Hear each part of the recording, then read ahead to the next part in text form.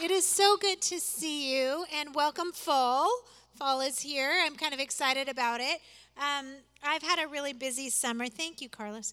I've had a really busy summer speaking on the weekends. I speak at my home church in Bend and then at other churches. And so the nature of speaking at lots of other churches is you land in the middle of whatever teaching series they're doing at the time. So this summer I've spoken on Intro to Romans, on Daniel 9, on the Beatitudes, on Hagar, on Jesus in the wilderness, just all kinds of things. And so I love being a friend of Evergreen because it means that I got to text my friend Pastor Ann and say, hey, on September 12th, I've got a message brewing that's super personal. I don't know where else I'm going to speak. Could I unleash it on your unsuspecting congregation? Could I do that? And she kindly said yes. So this is that. Ready? I also in the fall, it's like the change of seasons gets me kind of reflective. But it's also my birthday a week from tomorrow, and so I always find myself very introspective at this time of year and kind of looking at my life and what's the summation, and that's where this message is birthed. And so in 1986, my husband and I had been married for 1 year, and we were poor college students. And we lived in a terrible little apartment in a terrible part of the city, and we were pretty dismal with our finances as well. We sound like a real success story, don't we? So a friend of ours who is good at money came to us, and he said, I have got a foolproof investment for you. You have got to invest $1,000, and it's going to change your life. I mean, it could probably become like $100,000. And we were initially intrigued, but also just like, there's no way. We don't have $1,000. There's no way. And he said, well, do you have a car? And we were like, yeah, we have a 1977 Chevy Nova. That's cool. And he said, is it worth $1,000? And we're like, well, I don't know. Sell your car and take the bus for a year and invest money in this foolproof investment. And I am just telling you right now, there is no way that I nor Steve Stern was going to ride the city bus for a year and let go of $1,000 and a beautiful automobile. There was no way. We just were very much immediate gratification kinds of people. So we didn't invest in Microsoft. And March 1986, it went public. And had we invested that $1,000, anyone want to take a crack at how much it would be worth? $3.69 million today. I take a lot of solace in the fact that we probably would have sold when we hit $2,000. We doubled our money. This is amazing. Because we could have had it right then to buy like Slurpees with and stuff. So I didn't make the investment, and I've never really been great at letting go of money now in order to make money in the future. But I have had a sense of that idea in my life with my relationships. What we invest now goes on into the future, and I have had a real sense of that. And it's not because of me, it's because of my father and my grandfather, who always understood what's happening here is rolling and rippling out into places we cannot see. And so my dad used to always tell me that my grandfather Mel was someone who always wanted more of God, and he was willing to do anything. He was willing to travel hundreds of miles to go to a conference or chase down a prophet or whatever it took. My grandfather was willing to do. He was willing, in fact, at my age, at the age of 56, to pack up he and his wife and move to the mission field for the rest of his life. He was after God, and he had an understanding that he was building for the future. And my father and my mother are the same way, and I am the recipient of that great heritage. But what I find is that the kingdom of God is like floors on a building. And my grandfather Mel was in my family building the ground floor for us. And my father and mother are still building the next floor. And by the way, when my mom or dad dies, I will tell you they spent their whole life wanting more of God. And I and my husband are working on the next floor, and our ceiling is the floor that our children are standing on, Tess and Josiah, and Whitney and 7 more. I hope we build a good ceiling, lest it crash in on us. And then the next floor is Grayson and Phineas and Seth and Lena and whatever grandchildren follow after them. And so our goal in life is not just to leave a good building. Our goal is to leave good builders. And in that, I've been asking myself, how? How do we do it? I mean, because I think we would probably all agree that what's coming after us, whether we are married or have kids or not, what we leave behind really matters. What outlasts us really matters. But how? How do we measure what the work that we're doing? How do we decide what we're doing? And what is the metric through which we put all of that? If you take a minute and just picture your building, who built before you? Who handed you a hammer? Who taught you how to be a good builder? Because hammers are good for both things. They can build up, but they can also tear down. So who taught you how to do that? And who are you teaching? Who are you leaving? What are you leaving behind for the people who are deciding what they believe about what it means to be a builder in their world? If we believe the future matters, or if we don't believe the future matters, we can live however we want. We can spend all the money now on Slurpees. But if we believe the future really matters, we've got to change our behavior now. And so when I understand that my floor is part of the whole building, then I have to build like Jesus. Which, wow, kind of sounds like a lot, right? And I wish I had a scripture for you on this. I really don't. I could just tell you that all through the Word of God, we see this principle. All through it. It's woven in all the pages. When you start to look for it, you'll see it everywhere. You'll see it even in you see it when Jesus says, where your treasure is, that's where your heart is, so store up for what's coming. You'll see it in lots of places, but we see it even in the fact that God is called the God of Abraham, Isaac, and Jacob.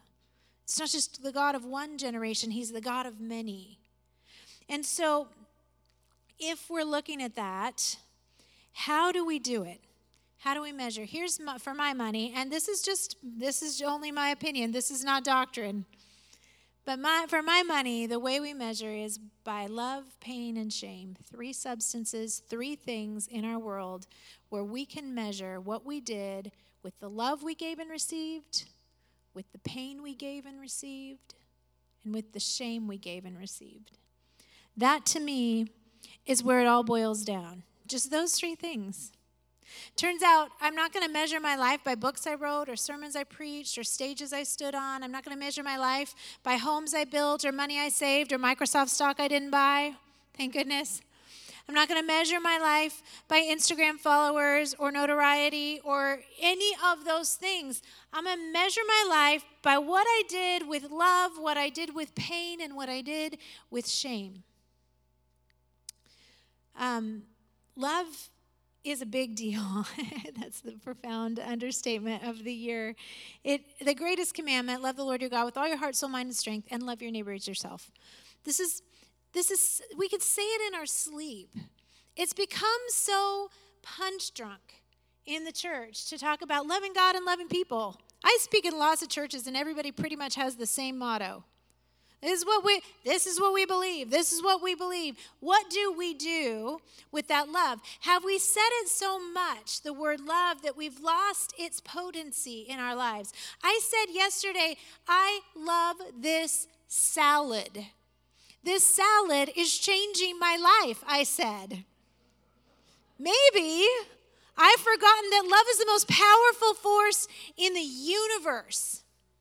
It is so strong that Paul writes all of these details about love, and he sums it up with the only thing I think he can think of to sum up love when he says, love never fails.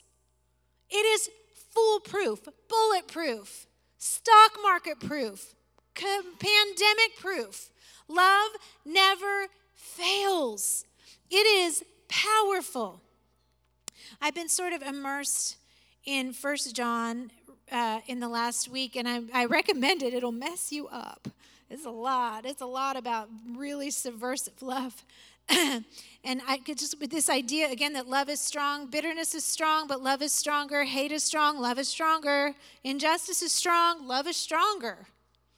It's strong. And so John says this, we know that we have passed from death to life because we love each other. Oh, that's how we know.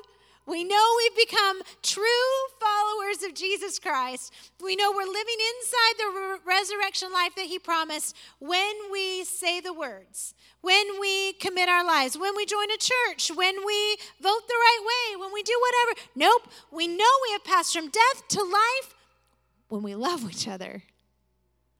And then he says, anyone who does not love remains in death. Eugene Peterson in The Message translates it, anyone who does not love is as good as dead. Because love is the animating force of the universe. So what does love look like? It doesn't look like loving a salad, turns out. It looks like this. This is how we know what love is.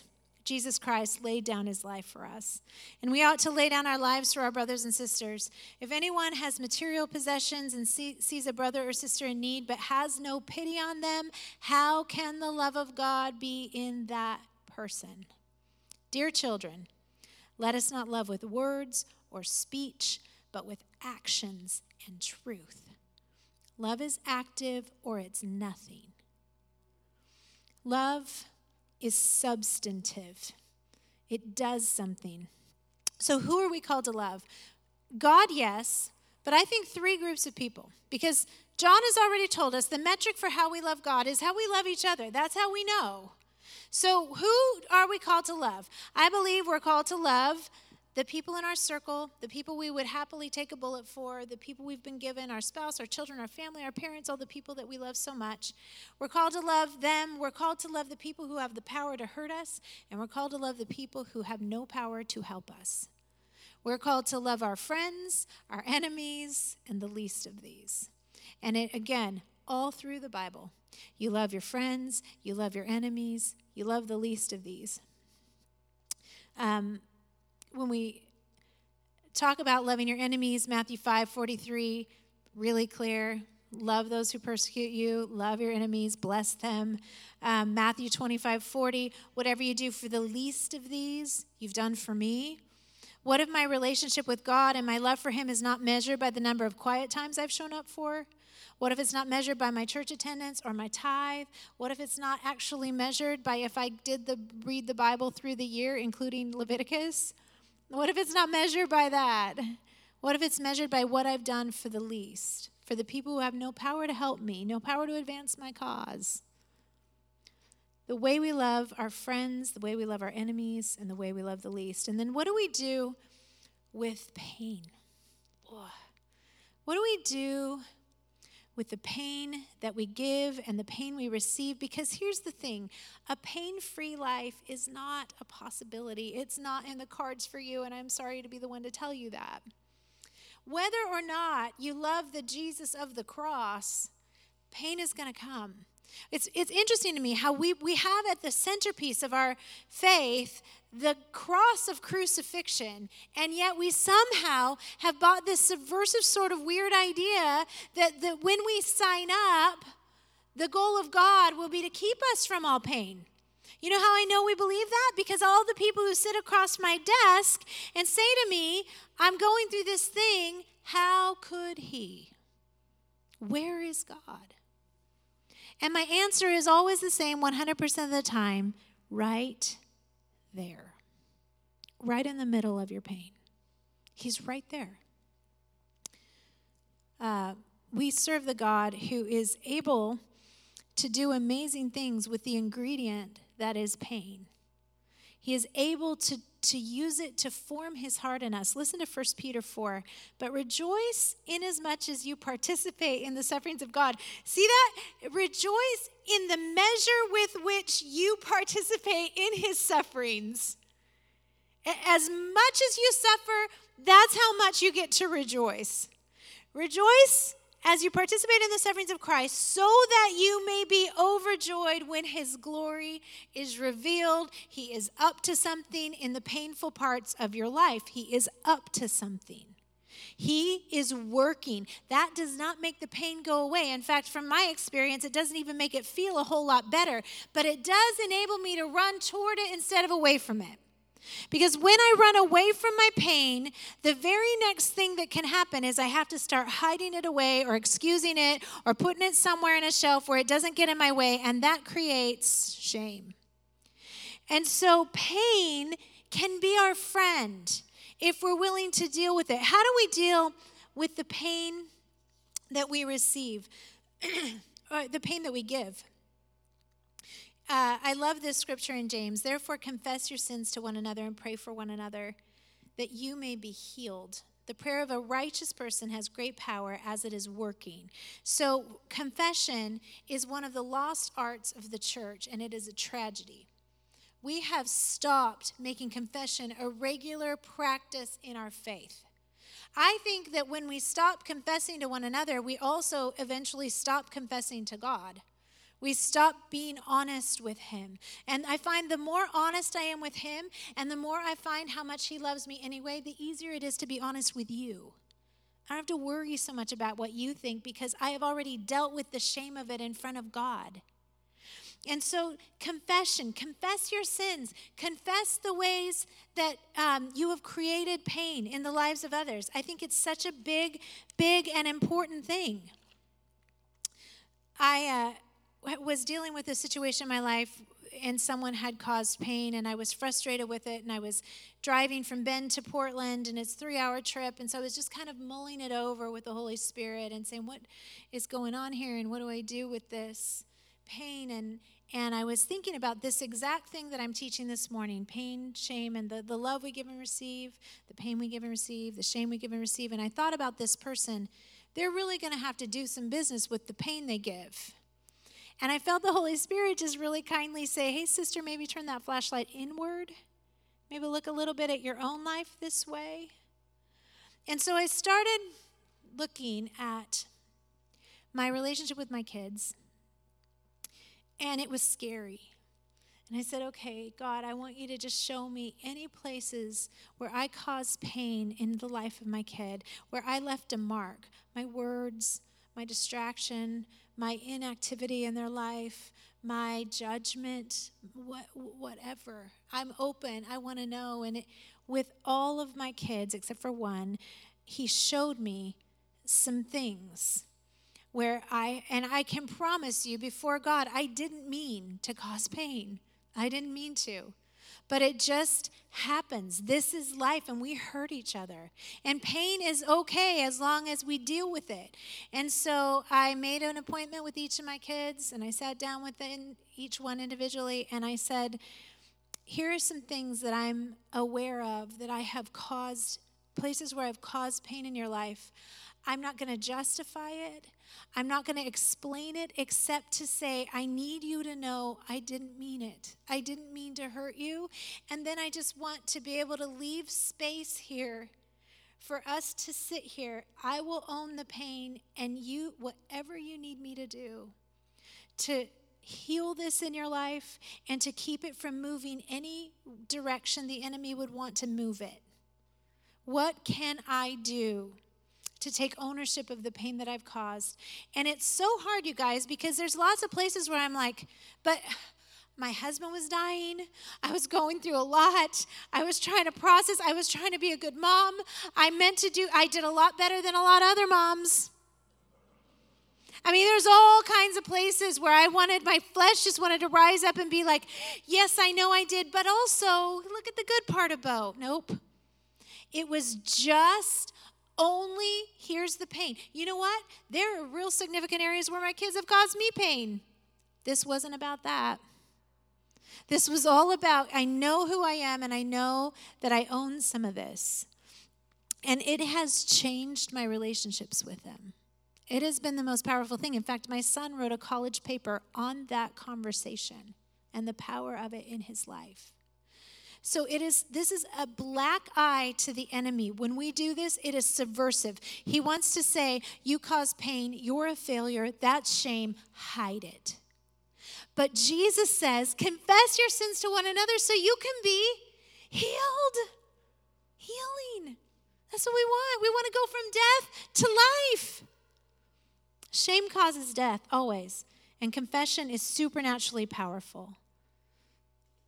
The pain we receive, we can ask Jesus, please transform this into something that forms your heart in me. Make me more compassionate, make me more caring, make me more generous, make me more aware, make me more of what you want me to be. I'm going to run toward it, and I'm going to become more like you in this. Understanding it might not make the pain go away.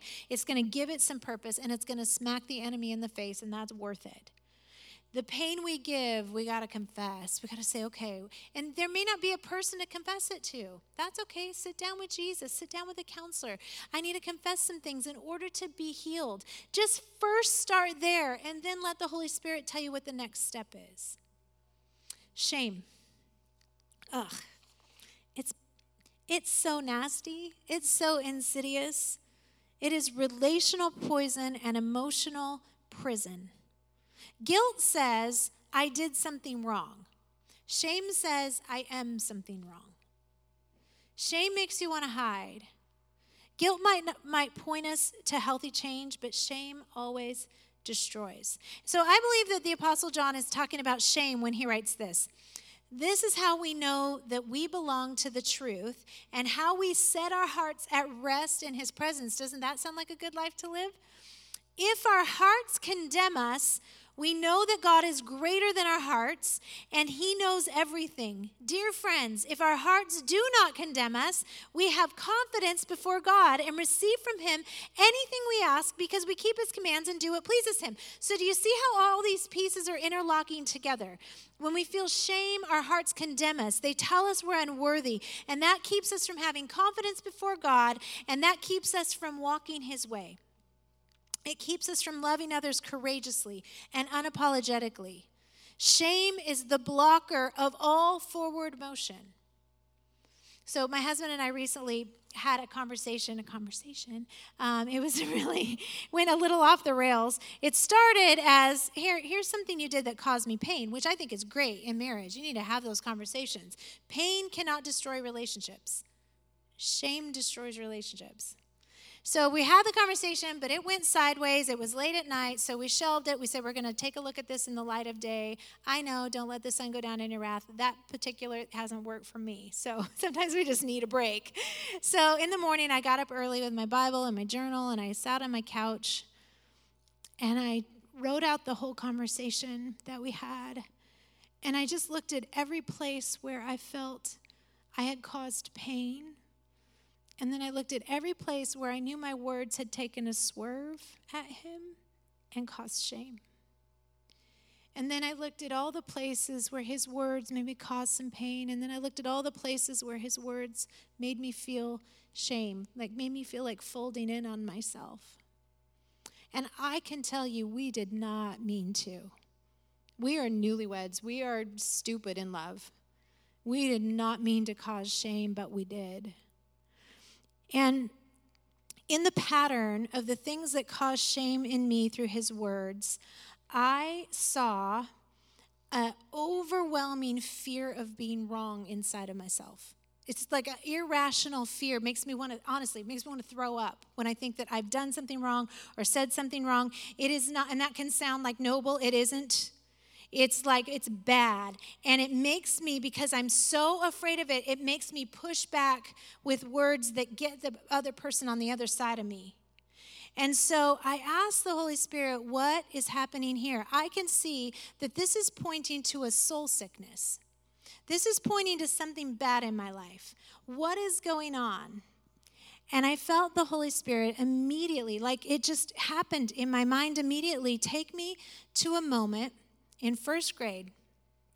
And my first grade teacher was also my father's first grade teacher. She was old and really grumpy. And she was easily annoyed, I remember. And there was one kid in our class that she was particularly annoyed with. And she would regularly call him up in front of the class and spank him in front of us. I know, can you even imagine today? And I remember feeling like I could taste his shame. I felt undone by his humiliation. And in that moment, there was a mark on my soul of shame that I didn't even own. It wasn't even my shame. But it was a mark that was there, and it keeps me living in this self-protective way that keeps other people on the other side, and it's kill or be killed in that moment. And in that fight with my husband, that discussion with my husband, where I wasn't trying to cause shame, I was just trying to be right. In that moment, I could see that 6-year-old Bo was calling the shots for 56-year-old Bo. And I just said, Holy Spirit, would you come in and would you wrap up 6-year-old Bo and let her know that she's okay and he's okay and you're still the God of the universe? Because without some healing in that moment, I'm going to either become the kid who hides in the back of the class and keeps other people on the other side of my words, or I'm going to become the grumpy teacher who causes shame in order to not be ashamed. And so I want to invite him into these areas that are repeated patterns in my life of shame. It's like a message, and you know it in your own life, a message that keeps coming back to you. I recently kept getting these texts on my phone, like, do you want to buy a Roomba? I'd be like, no, I do not.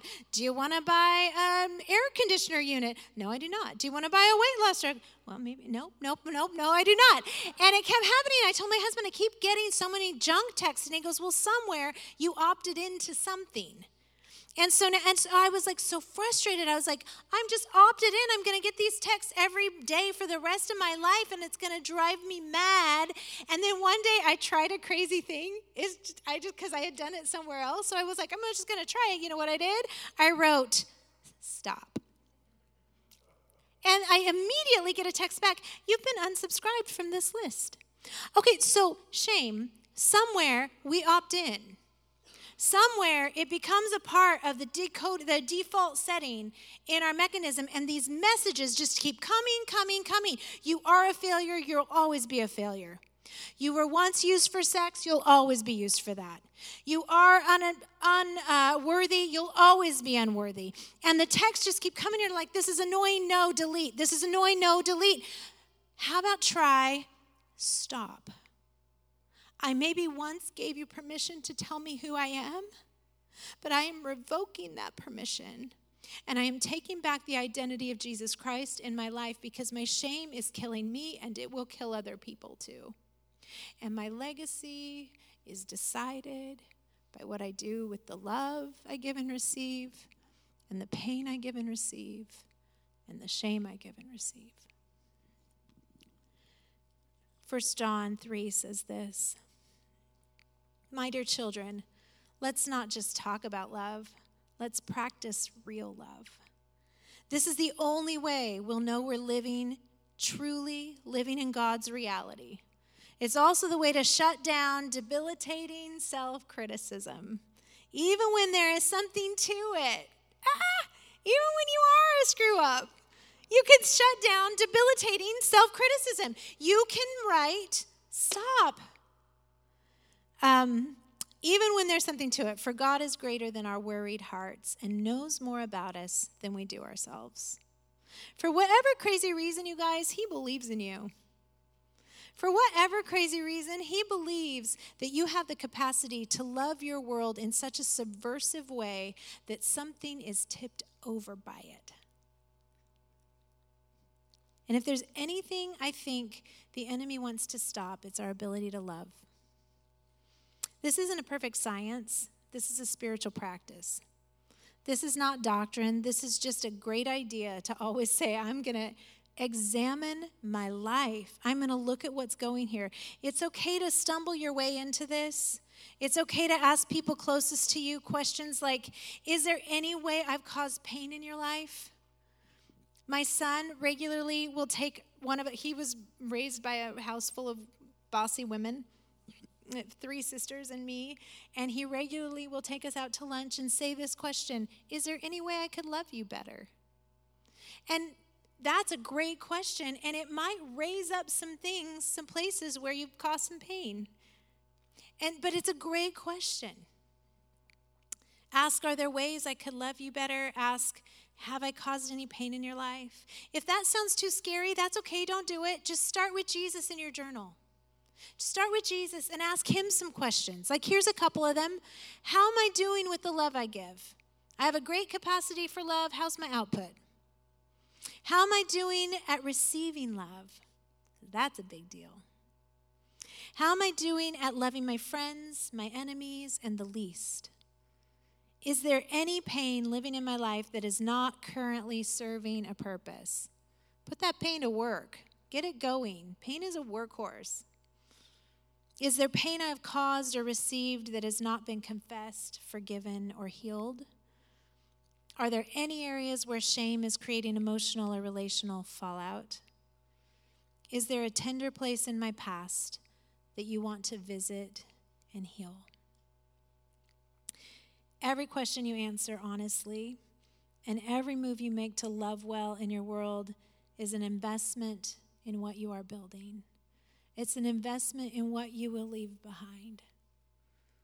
Every time you ask these questions and honestly let the Holy Spirit give you some answers, or honestly let another human give you some answers, you are saying, I am going to build something, I'm going to leave behind a building, and I'm going to leave behind builders who have experienced what it means to truly confess their sins, take ownership of them, deal with pain and shame, and love in a way that costs something. So Jesus, we love you.